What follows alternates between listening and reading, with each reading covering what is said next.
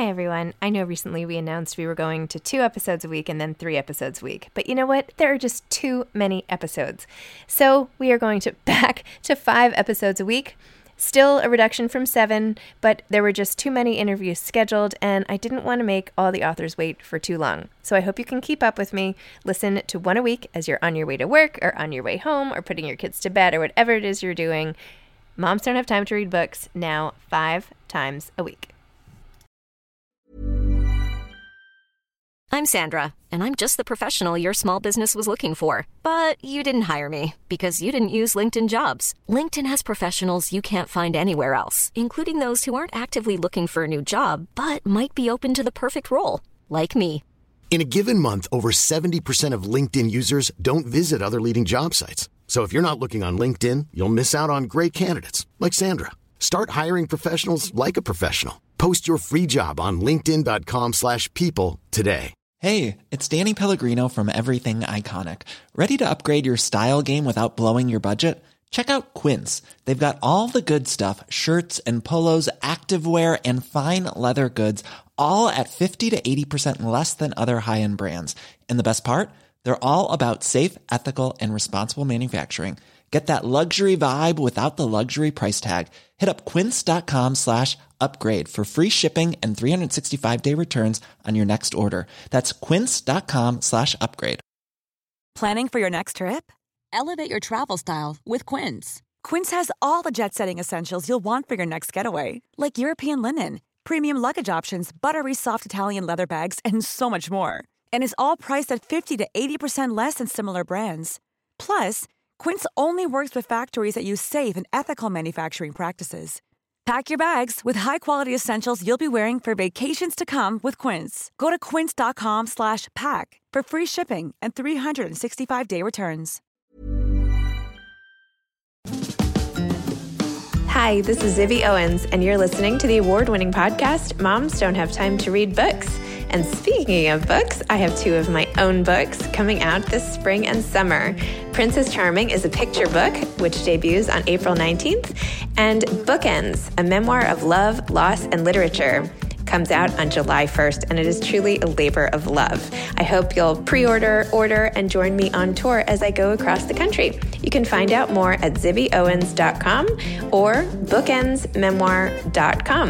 And you can follow me on Instagram at zibbyowens because I always post about everything. Enjoy the show. Lee Kravetz is the author of The Last Confessions of Sylvia P. Lee teaches fiction and nonfiction at the San Francisco Writers' Grotto, has lectured at Stanford University's Wallace Stenger Fellowship Program and UC Berkeley's Creative Writing Program, and is co-founder of the Lit Camp Writers Conference with collaborators Jonathan Lethem, Adam Johnson, Andrew Sean Greer, Paul Harding, and Janice Cook-Newman. The author of 2 nonfiction books, Strange Contagion and Supervisors with David B. Feldman, Lee has also written for print and TV outlets, including the New York Times, New York Magazine, The Atlantic, and Sesame Street. Lee has a master's degree in counseling psychology, has held positions at the VA Palo Alto Healthcare System, the National Center for PTSD, and Stanford University Hospital. He lives in the San Francisco Bay Area with his wife and children. Welcome, Lee. Thanks so much for coming on Moms Don't Have Time to Read Books. We're going to discuss The Last Confessions of Sylvia P., your latest novel. Yeah, thank you. I'm so excited to be here. Well, we were just chatting before we started filming about my color-coded bookcases, but I wanted to hear more about your experience working at Penguin and what that was like going in the book room. That is so cool. The mystical, magical book room. I'm probably talking out of school here, but one of the best parts there's a lot of great things about working in publishing. This is before I got into the writing side. I was working on the behind the scenes side. And so, you get to work with amazing authors, and you get to work with amazing people putting books together. But it's probably not, it's probably very well known that you don't get paid a heck of a lot of money when you're in book publishing, and certainly not at the beginning. But the best part about it is you would go into the book room, and the book room had shelves and shelves of books that were about to come out or books that had just come out. And one of the benefits was you could go through and you could pick out all the books that you wanted.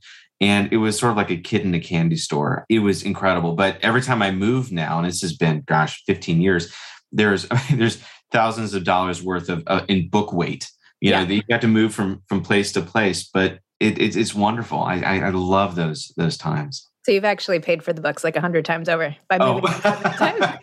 That's exactly right. The joke was on me. Right. Yeah, that's how it's a collaboration between the moving industry and the publishers. I think it's a great, I mean, if you sell books as much any way that you can. Exactly. If that's what it takes, that's what it takes. But yeah, I was just commenting because your shelves behind you are like the stuff of, I mean, like just fiction. I don't know anybody who has shelves like that in real life. They're beautiful. Thank you. Well, yeah. I have to say, they used to be very disorganized. And by the way, since I started this podcast 4 years ago, now I have like 8 zillion books that I didn't used to have. I used to have a lot of books, but not like this. And this isn't the only room that has books. But anyway, during COVID, I came in here and I took all of them off. I like had to touch every book and I put them down here. And then I spent a day like reorganizing that. And I haven't touched it. That was over a year ago. So I can't believe it just took you a day. But I mean, one of the benefits of doing what you do, though, is that you do get all those books that come your way. It's sort of amazing. It is. It's amazing. I mean, I get to open packages every day. Talk about kid in a candy store. I mean, this is like a dream gig.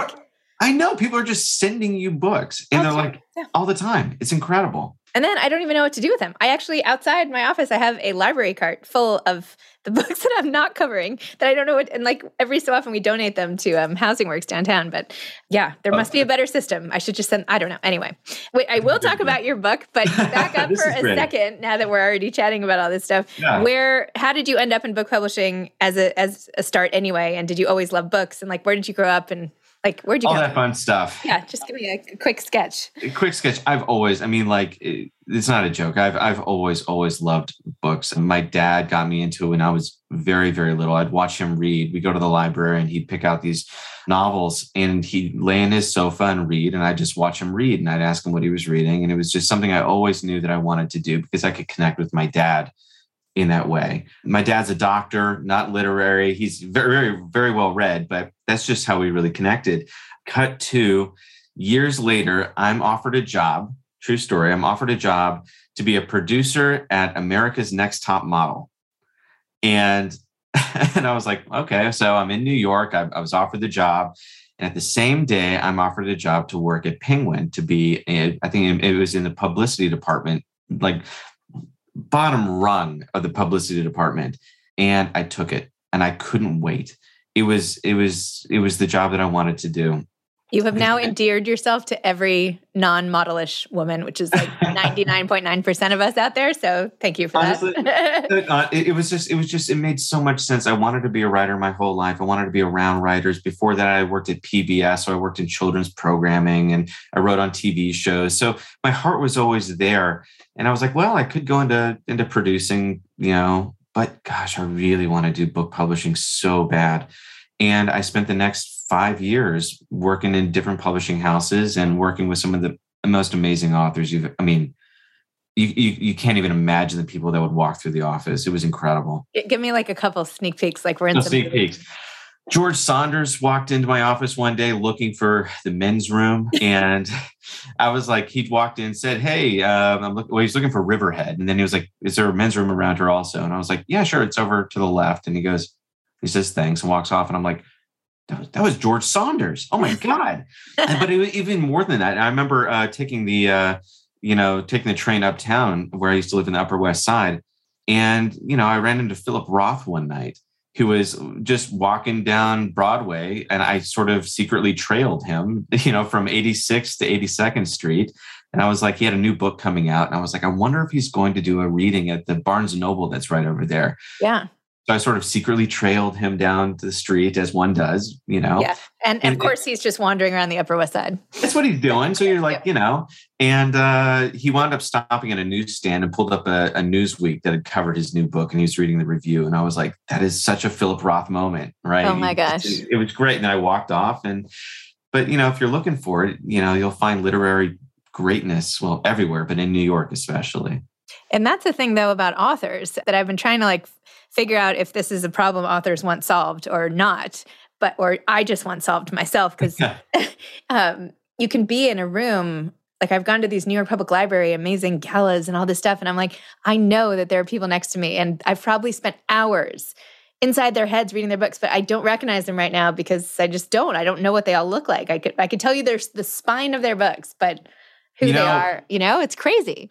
I have to say there's something really cool about that. I mean, I've worked in entertainment before I started doing this. I worked in, the writing side of entertainment for like TV and film. And, if you're somebody who really appreciates that sort of world, getting close to anybody who's doing that is very tough. Mm-hmm. But one of the most wonderful things about authors, and this has been, I've known this since, from the beginning, is that you can reach out to them and talk to them and still connect with them on a human level in a way that, there are celebrity authors, but you can still reach out to them. I have this little thing that I've always done. I reach out every time I read a book that I really love, reach out and there's an author that I just fall in love with, like Jonathan Latham or Michael Chabon or, any of these sort of guys. 20 years ago, I started doing this. They used to have their emails on their websites, and a lot of them don't anymore. But at the time they did, and you could reach out to them and you could say, "Oh, I loved your work. I loved your novel. I really, I just fell in love with everything that you said. I love these characters," and they would write you back. And to this day, I still get those sort of emails back and forth. I have that little thrill that comes my way. Like you just reach out to people and they write you back. And that's one of the great things about authors in general, is that they still really want to connect with their readers. And it's such a loving relationship between author and reader. It's true. We're like cut from the same cloth. I started doing that when I was like 10 years old. I would write, like my mom helped me call a publishing house in Michigan to like look up someone's address, and I would handwrite the letters. I ended up in this pen pal relationship with an author whose name was Zibby O'Neill. She was a middle grade author. And I was like, oh my God, the only other Zibby in the world who's an author. This is amazing. And we would like write back and forth. And after a couple of years, she was coming to New York and she came to my apartment and picked me up and took me for tea at the plaza. And I wore like my fanciest outfit with like shoulder pads because it was the 80s. Like, I just got chills. That's awesome. What a great story. Yeah, it was really amazing. And yeah, we kept in touch for a long time. And it made all the difference, right? It's just so great. And even now, I mean, this, like what I do, it's like the coolest thing ever. It's, and I'm sure with you and Ed Penguin, I remember reading Jill Santopolo's novel a couple years ago, The Light We Lost, and I was literally in bed sobbing. Like, and I don't cry that often in books, but I remember just sobbing. And I was like, I don't know her. I know I'm interviewing her to come, but like, I'm sobbing. I have to tell her. And I like DM'd her and she wrote me back. And I was like sitting there in my bed with the tears still on my face being like, this is amazing. It's wonderful. I did that with Joanna Ratkoff, who wrote actually, I was just on a Zoom with her right before. Oh, you were? Oh, yeah, she's on my advisory board for Zibby Books. So I have a publishing company now. So I know I heard you're doing amazing stuff. And no. But anyway, she was just on the Zoom, which is why I brought it up. But it's really funny because same sort of thing. I read my Salinger year. I had heard about in galley form. And so that's how I got it in galley form. And I wrote her. I DM'd her also. And she wrote me back.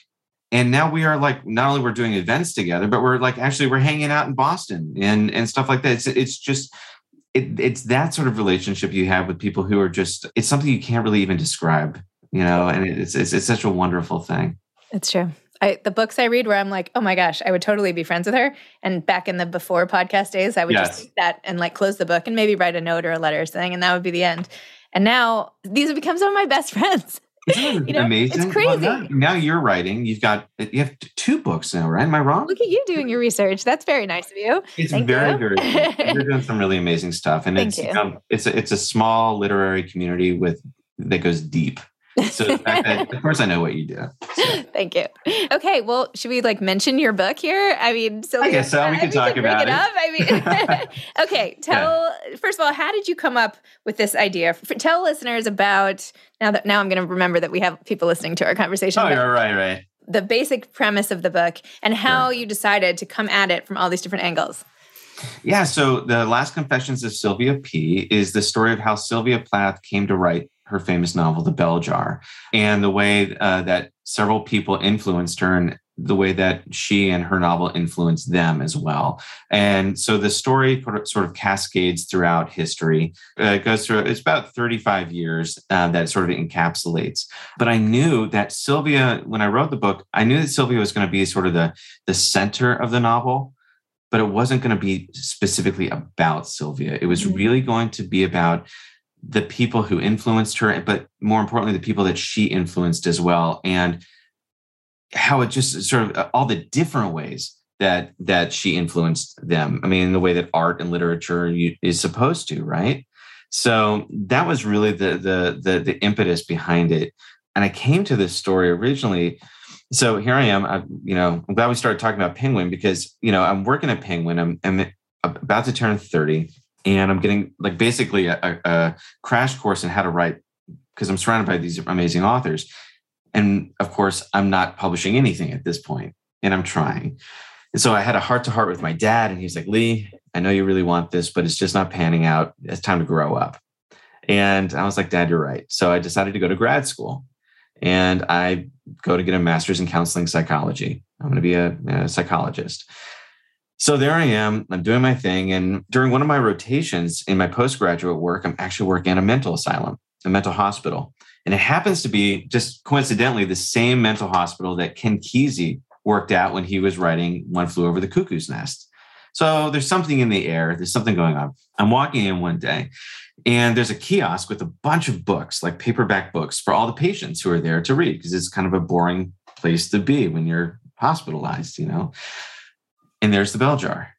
It's just there in the kiosk. And I'd read it before when I was really, much younger. And, I loved it. But when I was rereading it this time, something clicked.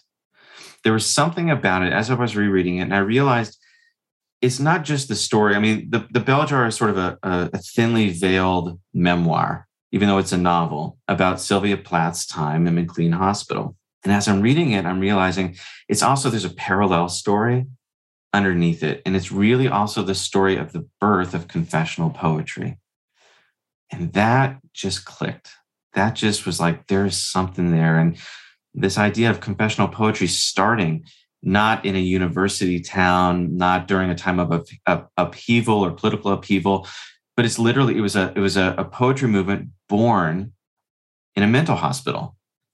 I mean, you got Robert Lowell, Anne Sexton, Sylvia Plath, all of them were diagnosed with bipolar or manic depression back then. They were all hospitalized, and they all, during this very brief period of time in the mid-50s and late 50s, all congregated in Boston, Massachusetts, and were writing confessional poetry. I was like, that is incredible. So that was the story I wanted to tell. I really wanted to get into how this movement started in a hospital. It's crazy. Yeah. Especially when you tell it from the point of view in the hospital, and even some of the treatments that were done at the time, which we wouldn't really think about now, and the analysis of the patient. And you had this one scene with the shock treatments. So they're describing the treatment. I'll just start here. Behind the bed is a number dial with a voltage symbol that lights. It is at this moment each session that Miss Plath appears most tormented, not with terror, but with shame. Her eyes close, and at the press of a red button, her back arches and her shoulders strain. The violence rages through her and mollifies into small melodic spasms. Though she is out, her body continues to fight, to kick, to drum against the mattress. When the internal wave crests, her muscles ease. She remains still like this for another 30 minutes. As promised, I sit by her side and wait for her to wake. The clicking of the clock secondhand mirrors her delicate pulse. Do I believe the treatment is effective and affords Miss Plath a semblance of inner stillness? I do, and yet it remains a shallow inner peace. Despite fleeting flashes of euphoria that follow each session, her depression deepens. She remains contemptuous, self-critical, and withdrawn. Like, what a scene. You can just see it. Like, oh my gosh. Yeah, it's she talks about, if you read The Bell Jar, she talks a lot about the horror of getting electroconvulsive shock therapy. And the thing about, ECT is that it works. It does work. It does work, but it's awful. It's awful. So there's a character named Dr. Barnhouse, who is actually a real person. And Dr. Ruth Barnhouse is Sylvia's psychiatrist, her doctor. And she realizes, both in real life, but also in the novel, that these things aren't working. Like they offer a very short window of peace, of inner peace. And so she sort of takes it upon herself to find new methods. And a lot of them are unconventional. But these methods are actually the very thing that sort of draw Sylvia back into herself and teach her how to read and to write and to become the poet that we all know and love today. It's amazing. Many of us have those stubborn pounds that seem impossible to lose, no matter how good we eat or how hard we work out. My solution is PlushCare. PlushCare is a leading telehealth provider with doctors who are there for you day and night to partner with you in your weight loss journey. They can prescribe FDA-approved weight loss medications like Wegovy and Zepbound for those who qualify. Plus, they accept most insurance plans. To get started, visit plushcare.com/weightloss. That's plushcare.com/weightloss. Mom deserves better than a drugstore card. This Mother's Day, surprise her with a truly special personalized card from Moonpig. Add your favorite photos, a heartfelt message, and we'll even mail it for you the same day, all for just $5. From mom to grandma, we have something to celebrate every mom in your life. Every mom deserves a Moonpig card. Get 50% off your first card at moonpig.com. Moonpig.com. Millions of people have lost weight with personalized plans from Noom. Like Evan, who can't stand salads and still lost 50 pounds. Salads generally for most people are the easy button, right? For me, that wasn't an option. I never really was a salad guy. That's just not who I am. But Noom worked for me. Get your personalized plan today at Noom.com. Real Noom user compensated to provide their story. In 4 weeks, the typical Noom user can expect to lose 1 to 2 pounds per week. Individual results may vary. Well, thank goodness for people who care about patient care in a real way. I actually also worked in a mental hospital. I wanted to be a psychologist. So I worked in an adolescent inpatient unit. And which was not... I mean, that was tough. And I was only like 20, so they didn't care what I had to say. But no, but the hospital landscape, I mean, it's all tough. And it's like people are there because they're on their last, like this is their last hope. And yet it's like, I'd want to like fall into a bed of M&Ms or something. Do you know what I mean? This is like not the warm and fuzzy place you need when you're feeling your most vulnerable and weak emotionally, I think, but whatever. I think you're absolutely right. And that was one of the things that sort of intrigued me. I mean, there's this whole thing about psychology. When you think about psychology, you think about the negative side of psychology, but there's actually a lot of positives too. You know, Freud talks about sublimation, right? It's a defense mechanism. The idea behind sublimation is you actually take all of the pain and angst and depression that you have, and instead of, denying it or burying it, you pour it into something wonderful. You pour it into art is specifically what he talks about. And that's one of the things that I think really sort of intrigued me about the idea of Dr. Barnhouse teaching Sylvia to pour all of her pain and anguish into her writing. Yep. And, she literally, grabs a pencil and shows her how to write, because when Sylvia shows up, or in real life shows up at McLean Hospital, she can't read or write anymore. She's in that sort of state. And I think through art, through writing, through literature, we can actually sort of grow and thrive and become our better selves. Sometimes even by showing the worst version of ourselves, which is what confessional poetry was all about, right? It was this idea that you talk about the grief and the ugly thoughts and the pain and anguish, and you pour it into the page. And then all of a sudden you have a poem like Lady Lazarus, which is, it talks about her suicide attempts. But it changes the way that we view the world as well. And we also find our own inner sense of empathy. It's incredible. No, and I love your classroom scene where the poems are first coming up and getting met with all of this, like, whoa, what is that? Like, this is amazing. And the workshopping. I mean, when you think about it now, I mean, that is what songwriting essentially is confessional poetry, like put to music. I mean, that's really what a lot of the people today who are super famous, it's what everyone's doing. We're all just trying to find our way into it. I think that's, you bring up a really great point. Think about the music of the 1950s. It's got, sort of the Buddy Holly sort of stuff, and you got some of the blues stuff. But then compare that to some of the confessional sort of lyrics that we're getting today. My young daughter, she's almost 10, and she's listening to music that is all about heartache and grief. Yeah. And, the reason that happened is because Sylvia Plath and her cohort started writing like this. And it was so different than everything else that was coming out at that time that there was a huge amount of rejection from the general public. And even within the poetry world, like in their literature world, you can't write like this. You can't talk about this sort of stuff. And yet they did. And it really did change everything. And even how Prozac Nation and Girl Interrupted, those were some of the leaders of even the confessional memoir. Like even that wasn't done that much before. That's exactly right. We're talking those came out, I think, in the late 90s, and those changed everything too. I mean, Prozac Nation is incredible. Girl Interrupted. I mean, I think about that opening scene all the time, and it's a beautiful, beautiful memoir. Yeah. Well, all thanks to Sylvia Plath. Oh, Sylvia. Did you read 3 Martini Afternoons at the Ritz? I did. It's in my collection over here somewhere. Stuff. Yes, it is. I'm blank. Gail Crowther, maybe? I had her on my podcast. Doesn't sound wrong, but it sounds right. Maybe. You know what? Here's the thing. When I go to the Ritz, I'm definitely having the martinis. That's what I'm doing. Yes. I had invited her. I said in my podcast, this is like whenever that came out, I was like, can I please come to the Ritz and have martinis? So now we have to open up if I ever get back to Boston, please come. We'll have like a Ritz, but you're not in Boston. Where are you? You're on the West Coast. I'm in San Francisco. Okay. Well, next time we're all in Boston. We should just meet up in Boston and do this. We should do like the round table thing all over again, like the Algonquin. We should go to New York. We'll just do the Algonquin round table. Great. Yes. Yeah. Perfect. Are you in LA or are you in New York? Where are you? I'm in New York, but I go to LA a lot. Okay. My husband basically works out there, so I go back and forth a lot. You're bi-coastal. I'm bi-coastal. I'm divorced and remarried, so I have these weekends without the kids. So. Oh my God. It's sort of I don't want to say something uncouth, but it sounds like you're doing really well. It sounds like what a life. Books around you, live in bi-coastal, have weekends off. I mean, I promise I work really hard. I know you do.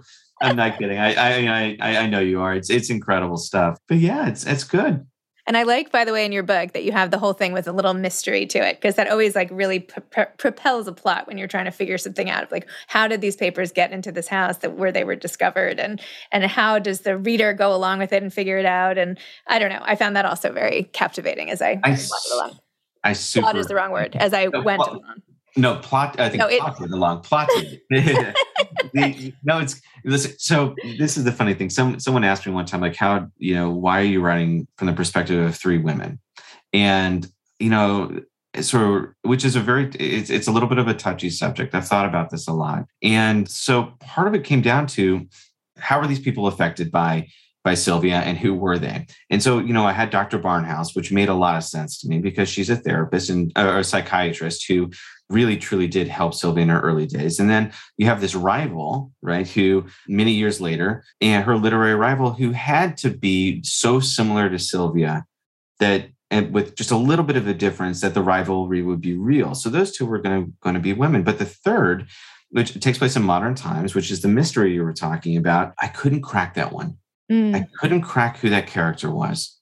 And I went through iteration after iteration. And it was, at one point, it was these illiterate, it was one of the illiterate brothers who discovers the manuscript in an attic. And then it was somebody who was going to steal the manuscript. And then it just changed and kept on changing. And at some point, I realized that whoever this character was had to be sort of me in the novel, because I was coming into this almost as a novice to Sylvia. And these guys were not like you.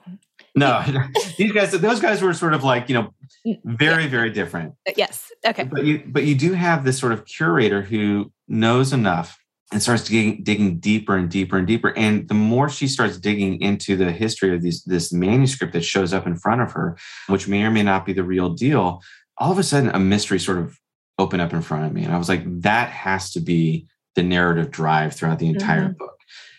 Are these real? And if so, how do they wind up where they wound up? And what does it have to do with, the curator, the modern day curator? Yep. And also this mystery has to lock in all 3 storylines, which are not, and so I just set myself up for a huge amount of work and trouble to figure out. And then all of a sudden it clicked. And I was like, the mystery has to drive the whole thing. Yeah. So. Well, it was very cool. I liked exactly how it worked. And it was very cool, and I learned a lot. And yeah, just the echo effects of all that whole time period are so alive and well. And basically, thank you to Encanto, the movie, so that my almost 9-year-old daughter has stopped singing things like this, like Taylor Swift and all the TikTok songs and whatever that's derived directly from Sylvia Plath and this book, and is finally back to like kid appropriate language.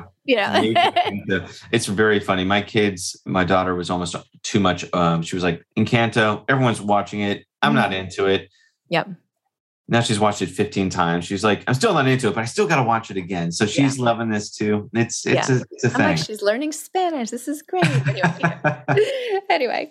Okay. Advice. Wait, what are you working on next? And what advice do you have for aspiring authors? Oh boy. That's a mouthful. I am working on a new novel, and I'm not going to go too much into it because I keep these things pretty close to the chest or the vest or whatever the phrase is these days.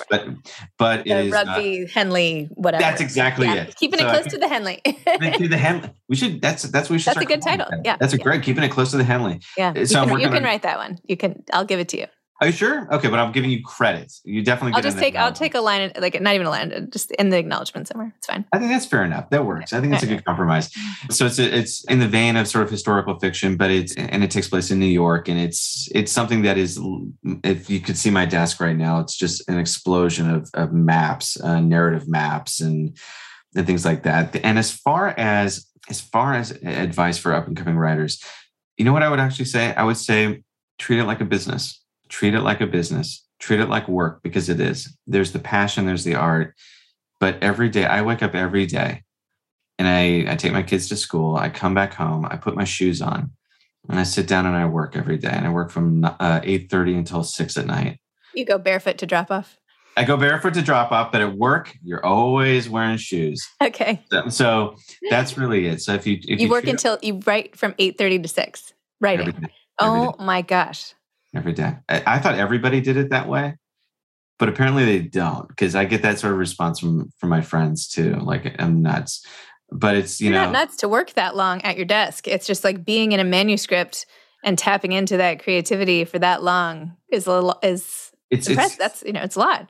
It's a lot, and I'm sure I've missed out on some major things. Like, apparently there's been a pandemic that I just lifted my head up. I was like, where is everybody? But that's really it. I would give that advice, which is to treat it like work and learn the craft, because I think that was the difference. My dad, was right. He was like, Lee, it's, you got to start, growing up and being serious about something. And at that point I started realizing, like, you know what, it's not just that you can love what you do, which is super, super important.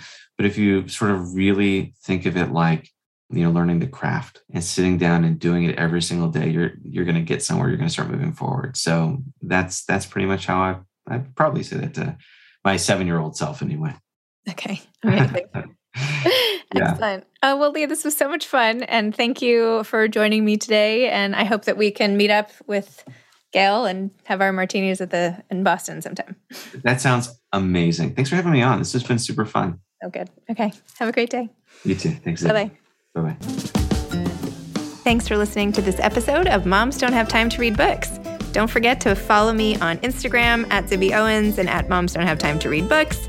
Also sign up for my newsletter at zibbyowens.com and sign up for my virtual book club and meet lots of authors on Zoom every other week. Thanks so much to Steve and Ryan at Texture Sound for the sound editing. And thank you to Morning Moon Productions for providing this fantastic intro and outro music.